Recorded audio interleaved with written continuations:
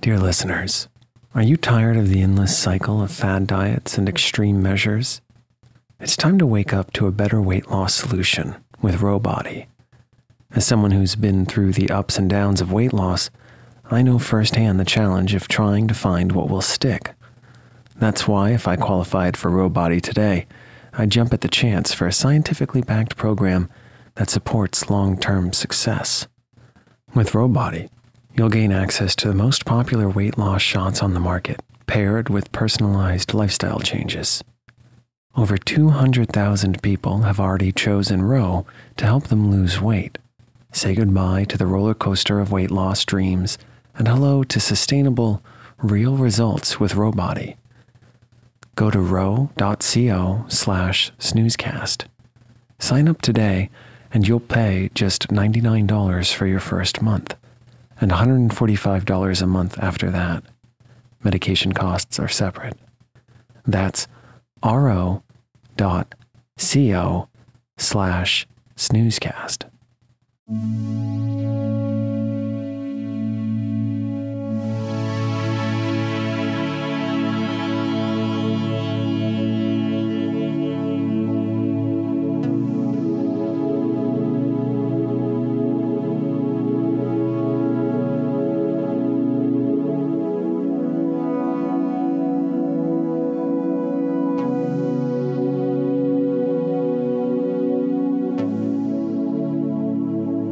Welcome to Snoozecast, the podcast designed to help you fall asleep.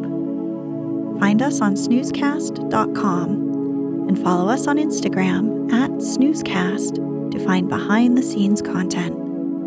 If you enjoy our show, please write a review on the podcast's app. Please know that we read and appreciate every single one. This episode is brought to you by our Patreon supporters, including Karen, who's been supporting us since April. She suggested the excellent Rocky Mountain Lady episode a few months ago. Thanks, Karen. Snoozecast is also brought to you by White Lilies. Tonight, for our second annual October Classic Horror Series, we'll read a Swedish fairy tale called The Werewolf. Until the 20th century, wolf attacks on humans were an occasional but still widespread feature of life in Europe. Some scholars have suggested that it was inevitable that wolves, being the most feared predators in Europe, were projected into the folklore of evil shapeshifters. Areas devoid of wolves typically use different kinds of predators to fill the niche: were-hyenas in Africa, were-tigers in India, as well as were-pumas and were-jaguars in southern South America. Werewolvery was a common accusation in witch trials throughout their history. A peak of attention to lycanthropy, or the clinical diagnosis of werewolvery, came in the late 16th to early 17th century as part of the European witch hunts.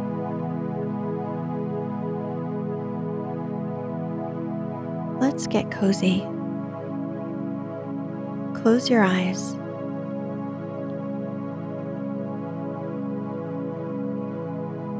Relax your body into the softness of your bed.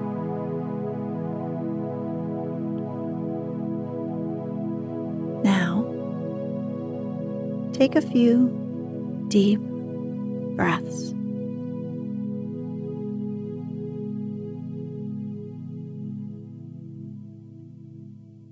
Once upon a time, there was a king who reigned over a great kingdom. He had a queen, but only a single daughter, a girl. In consequence, the little girl was the apple of her parents' eyes. They loved her above everything else in the world, and their dearest thought was the pleasure they would take in her when she was older. But the unexpected often happens, for before the king's daughter began to grow up, the queen, her mother, fell ill and died. It's not hard to imagine the grief that reigned, not alone in the royal castle, but throughout the land, for the queen had been beloved of all. The king grieved so that he would not marry again, and his one joy was the little princess. A long time passed, and with each succeeding day, the king's daughter grew taller and more beautiful, and her father granted her every wish. Now, there were a number of women who had nothing to do but wait on the princess and carry out her commands. Among them was a woman who had formerly married and had 2 daughters.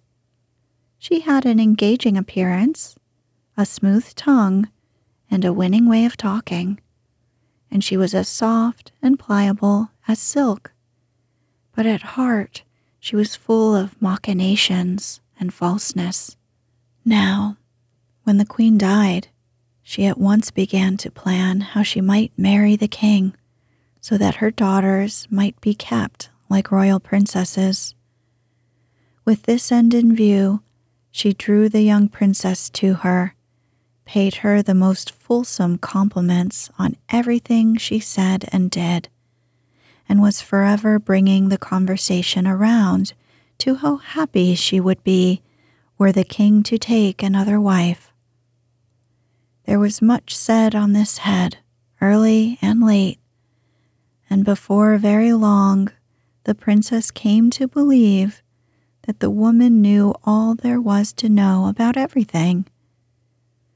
So she asked her what sort of woman the king ought to choose for a wife. The woman answered as sweet as honey. "It's not my business to give advice on this matter, yet he should choose for queen someone who is kind to the little princess. For one thing I know, and that is, were I fortunate enough to be chosen, my one thought would be to do all I could for the little princess, and if she wished to wash her hands, one of my daughters would have to hold the wash bowl and the other hand her the towel." This and much more she told the king's daughter, and the princess believed it, as children will. From that day forward, the princess gave her father no peace and begged him again and again to marry the good court lady. Yet he did not want to marry her. But the king's daughter gave him no rest, but urged him again and again, as the false court lady had persuaded her to do. Finally, one day, when she again brought up the matter, the king cried, "I can see you will end by having your own way with this, even though it be entirely against my will. But I will do so only on one condition." "What is the condition?" asked the princess. "If I marry again," said the king, "it is only because of your ceaseless pleading. Therefore you must promise that, if in the future you are not satisfied with your stepmother or your stepsisters, not a single lament or complaint on your part reaches my ears." This she promised the king, and it was agreed that he would marry the court lady and make her queen of the whole country. As time passed on, the king's daughter had grown to be the most beautiful maiden to be found far and wide. The queen's daughters, on the other hand, were homely, evil of disposition, and no one knew any good of them. Hence, it was not surprising that many youths came from east and west to sue for the princess's hand, but that none of them took any interest in the queen's daughters. This made the stepmother very angry, but she concealed her rage and was as sweet and friendly as ever. Among the wooers was a king's son from another country. He was young and brave, and since he loved the princess dearly, she accepted his proposal, and they were married. The queen observed this with an angry eye, for it would have pleased her had the prince chosen one of her own daughters.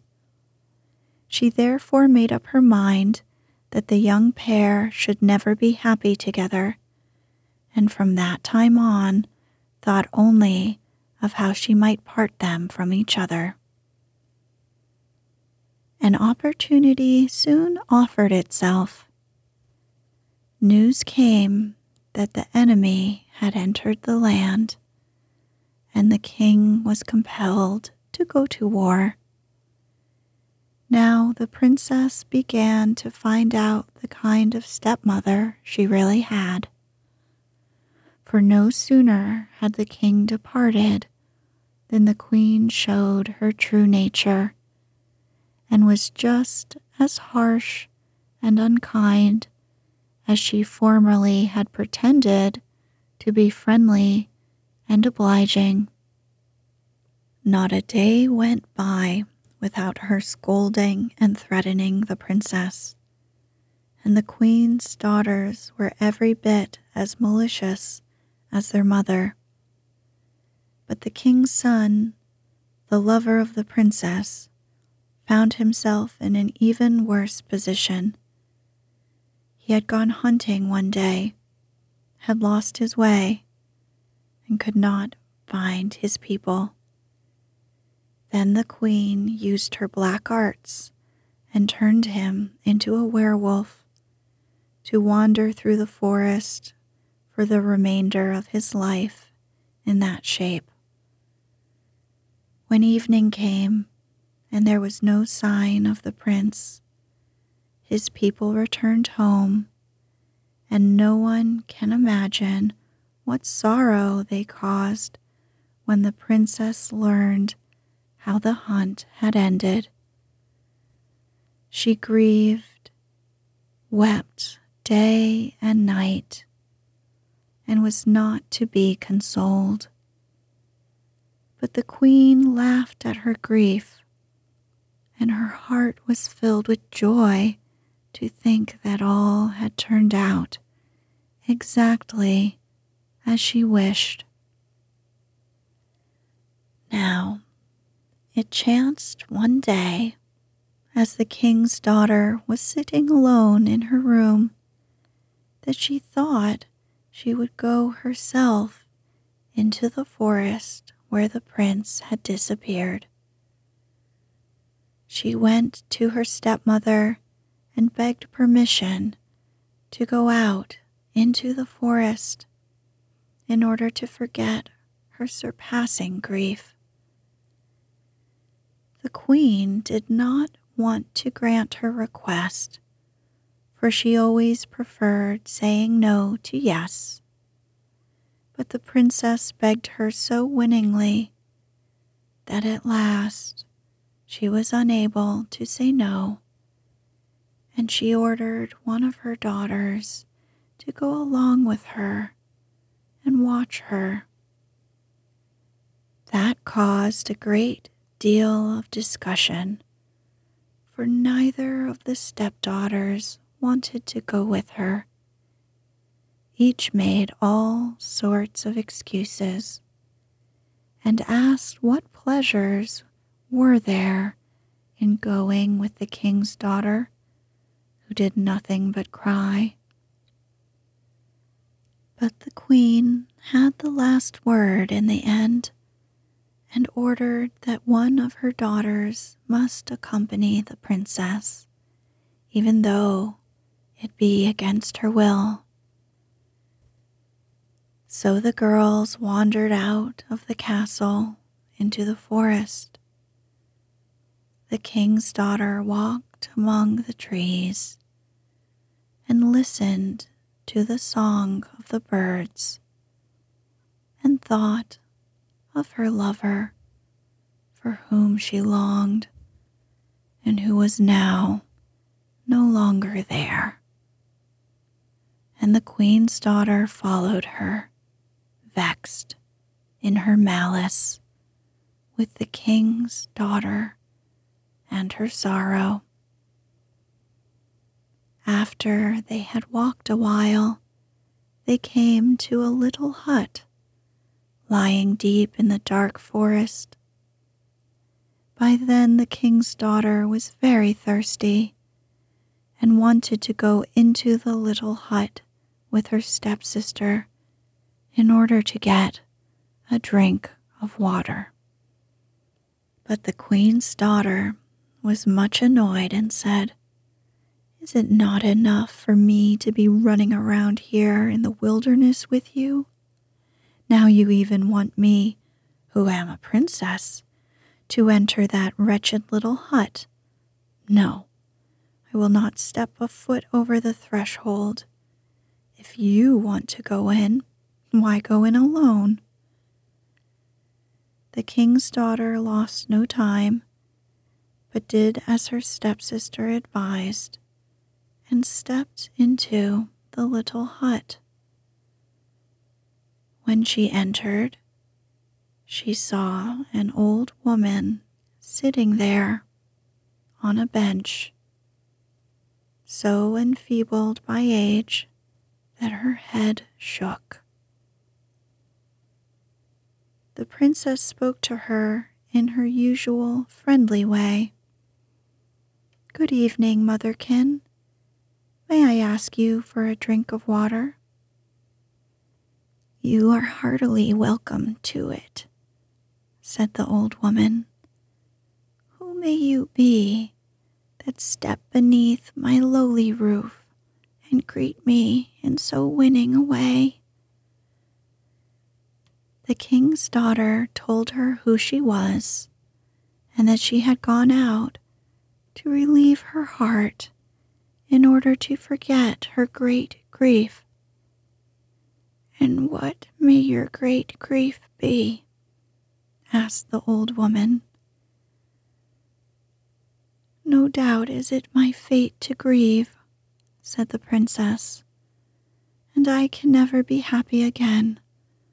I have lost my only love, and God alone knows whether I shall ever see him again." And she also told her why it was, and the tears ran down her cheeks in streams, so that anyone would have felt sorry for her. When she had ended, the old woman said, "You did well in confiding your sorrow to me. I have lived long and may be able to give you a bit of good advice. When you leave here, you will see a lily growing from the ground. This lily is not like other lilies, however, but has many strange virtues.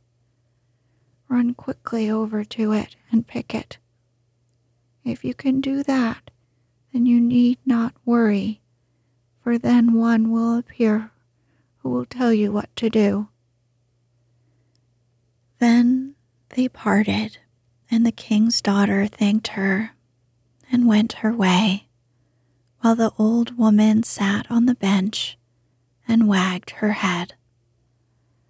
But the queen's daughter had been standing without the hut the entire time, vexing herself and grumbling because the king's daughter had taken so long. So, when the latter stepped out, she had to listen to all sorts of abuse from her stepsister, as was to be expected. Yet she paid no attention to her and thought only of how she might find the flower of which the old woman had spoken. They went through the forest, and suddenly she saw a beautiful white lily growing in their very path. She was much pleased and ran up at once to pick it. But that very moment, it disappeared. and reappeared somewhat further away. The king's daughter was now filled with eagerness, no longer listened to her stepsister's calls, and kept right on running. Yet each time when she stooped to pick the lily, it suddenly disappeared and reappeared somewhat further away. Thus it went for some time, and the princess was drawn further and further into the deep forest.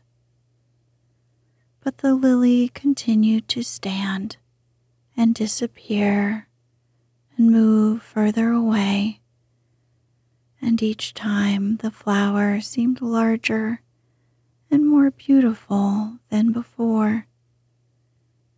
At length the princess came to a high hill.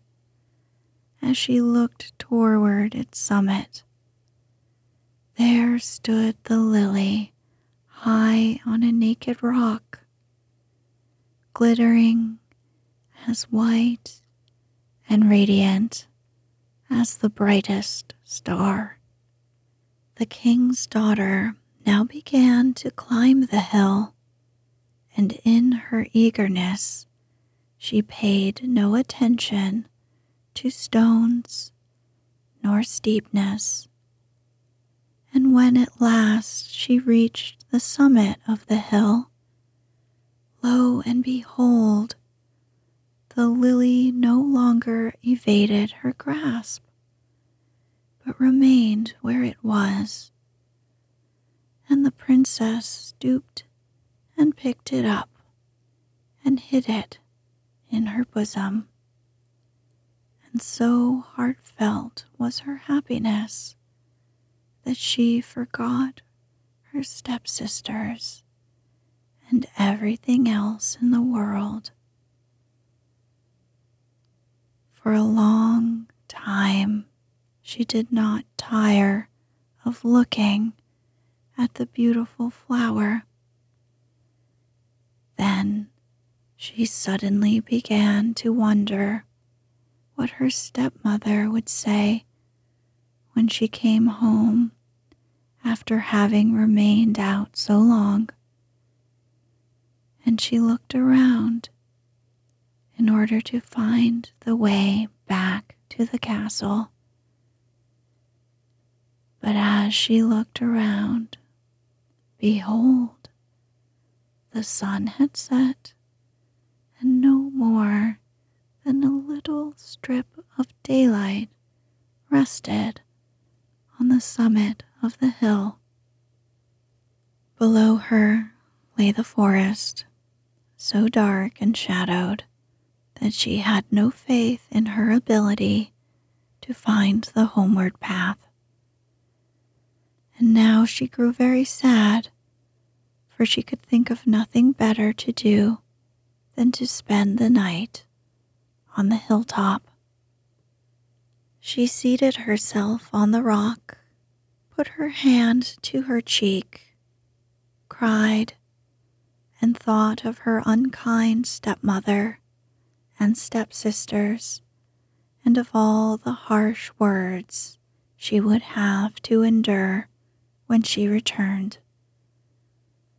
And she thought of her father, the king, who was away at war, and of the love of her heart, whom she would never see again. And she grieved so bitterly that she did not even know she wept. Night came, and darkness, and the stars rose, and still the princess sat in the same spot and wept.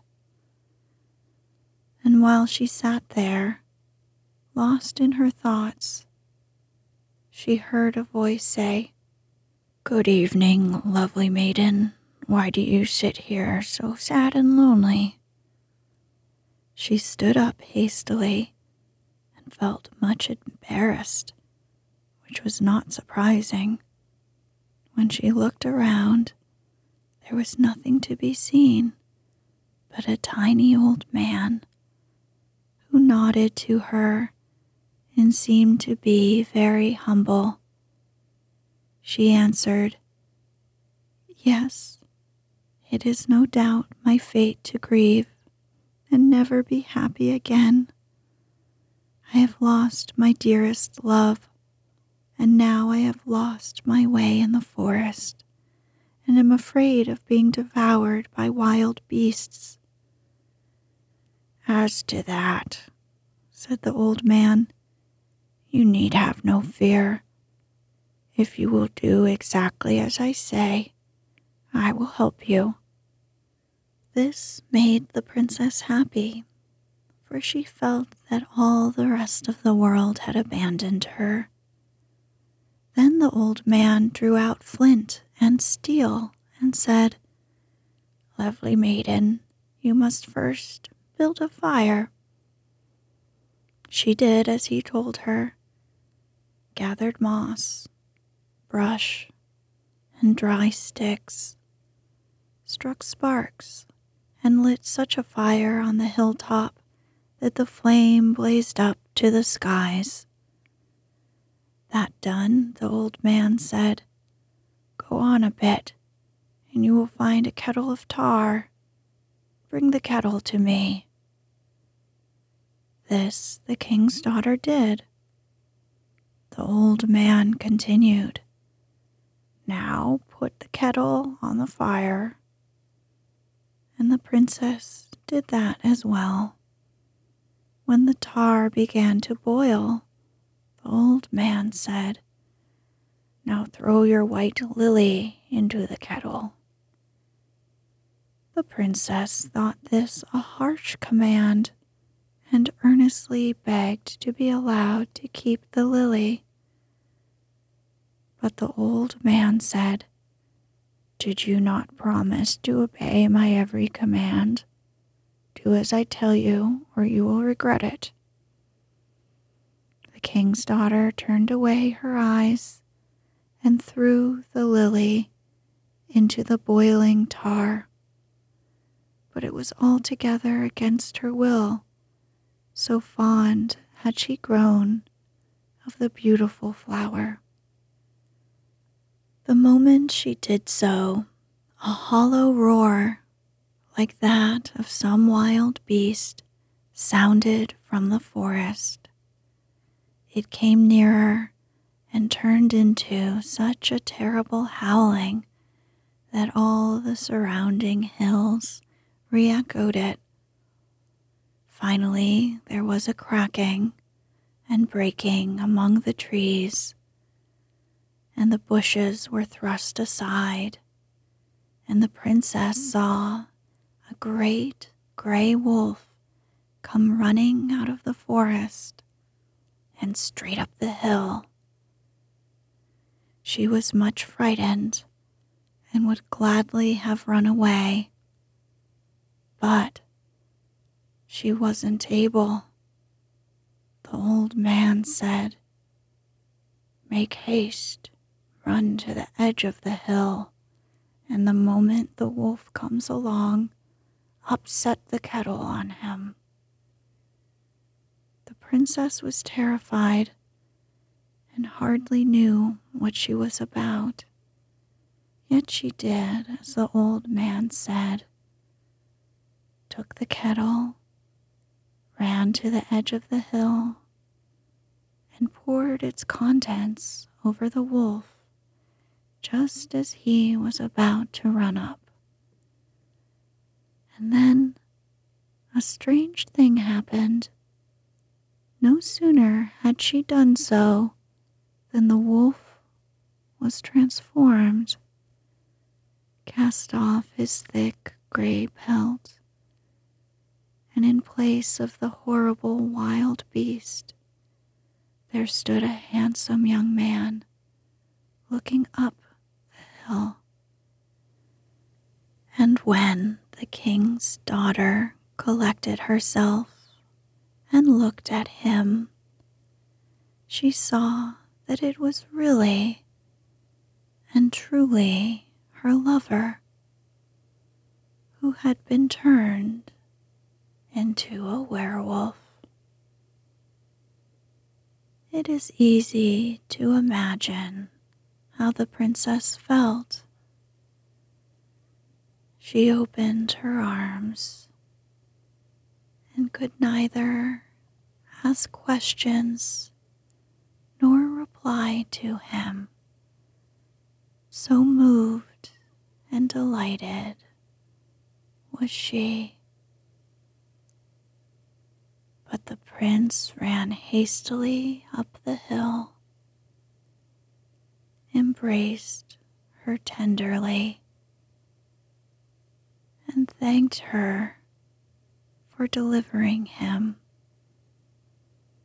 Nor did he forget the little old man, but thanked him with many civil expressions for his powerful aid.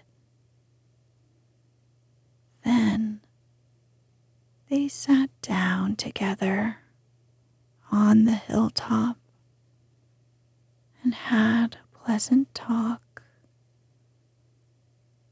The prince told how he had been turned into a wolf and of all he had suffered while running about the forest.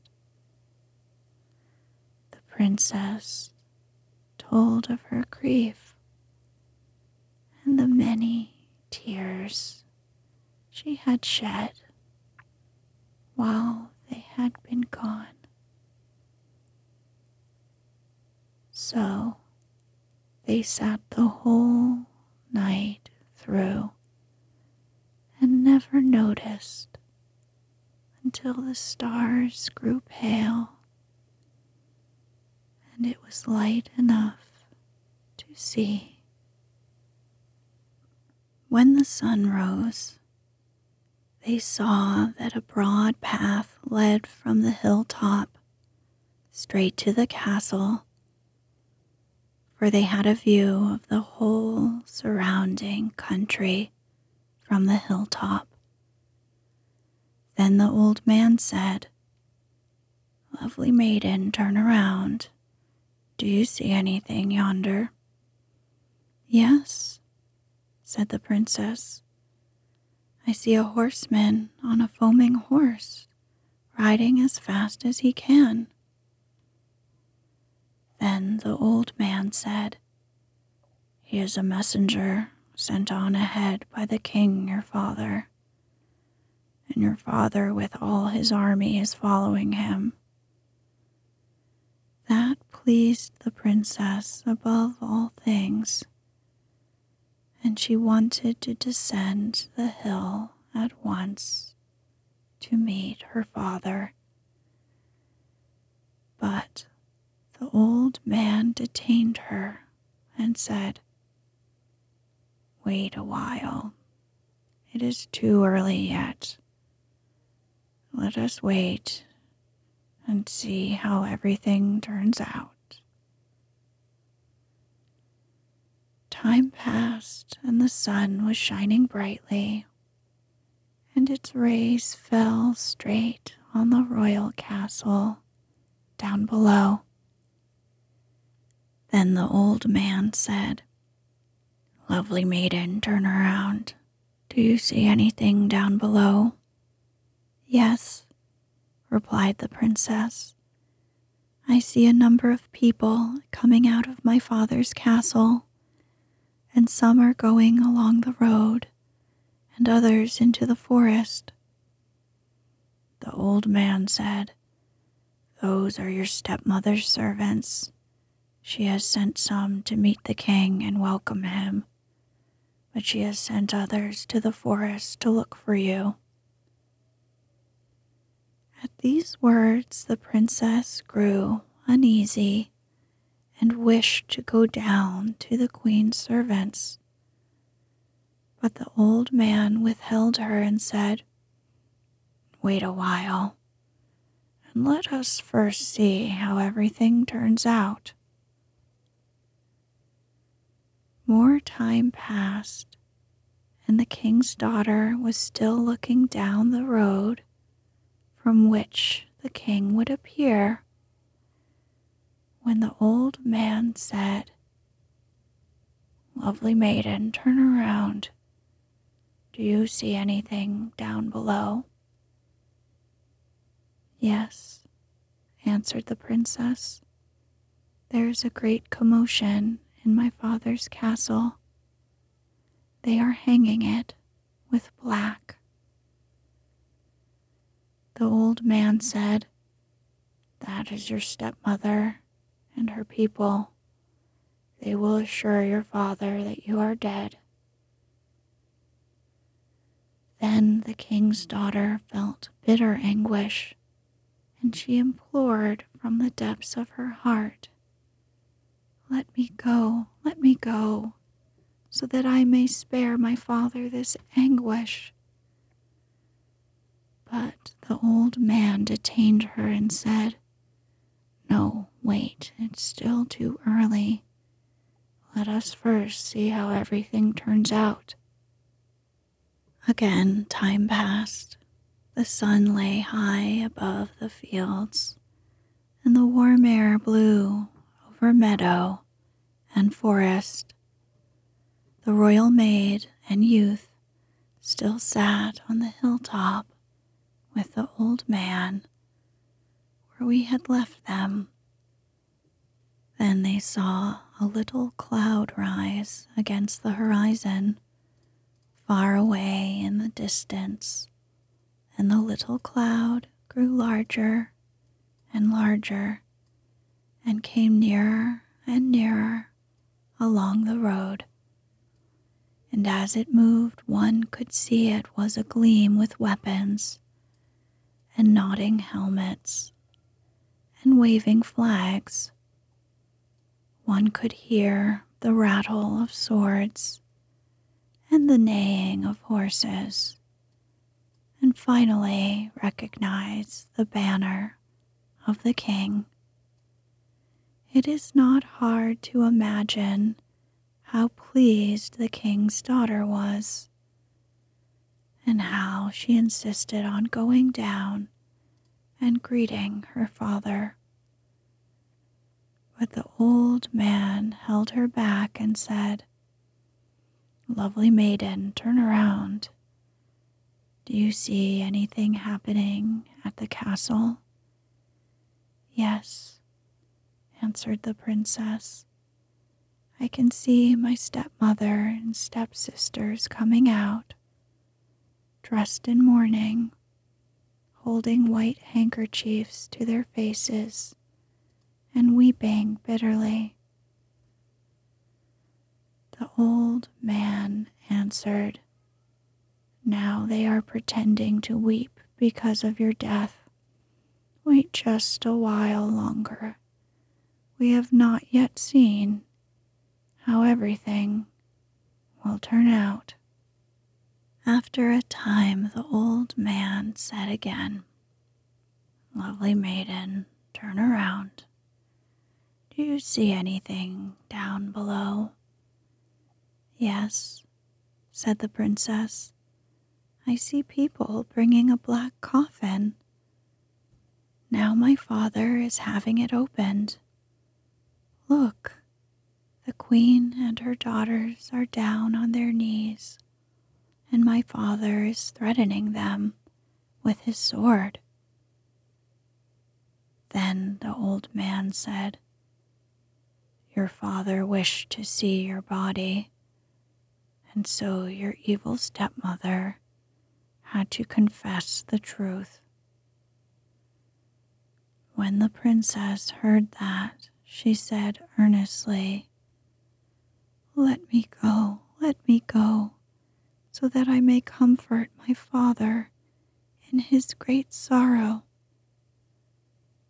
But the old man held her back and said, "Take my advice and stay a little while longer. We have not yet seen how everything will turn out." Again, time went by, and the king's daughter and the prince, the old man, were still sitting on the hilltop. Then the old man said, "Lovely maiden, turn around. Do you see anything down below?" "Yes," answered the princess. "I see my father and my stepsisters and my stepmother with all their following moving this way." The old man said, "Now they have started out to look for you. Go down and bring up the wolf's pelt in the gorge." The king's daughter did as she was told. The old man continued, "Now stand at the edge of the hill." And the princess did that too. Now one could see the queen and her daughters coming along the way and stopping just below the hill. Then the old man said, "Now throw down the wolf's pelt." The princess obeyed him and threw down the wolf's pelt according to his command. It fell directly on the evil queen and her daughters. And then a most wonderful thing happened. No sooner had the pelt touched the three evil women than they immediately changed shape and, turning into three horrible werewolves, they ran away as fast as they could into the forest, howling dreadfully. No more had this happened than the king himself arrived at the foot of the hill with his whole retinue. When he looked up and recognized the princess, he could not at first believe his eyes, but stood motionless, thinking her a vision. Then the old man cried, "Lovely maiden, now hasten, run down and make your father happy." There was no need to tell the princess twice. She took her lover by the hand, and they ran down the hill. When they came to the king, the princess ran on ahead, fell on her father's neck, and wept with joy. And the young prince wept as well, and the king himself wept, and their meeting was a pleasant sight for everyone. There was great joy and many embraces, and the princess told of her evil stepmother and stepsisters, and of her lover, and all that she had suffered, and the old man who had helped them in such a wonderful way.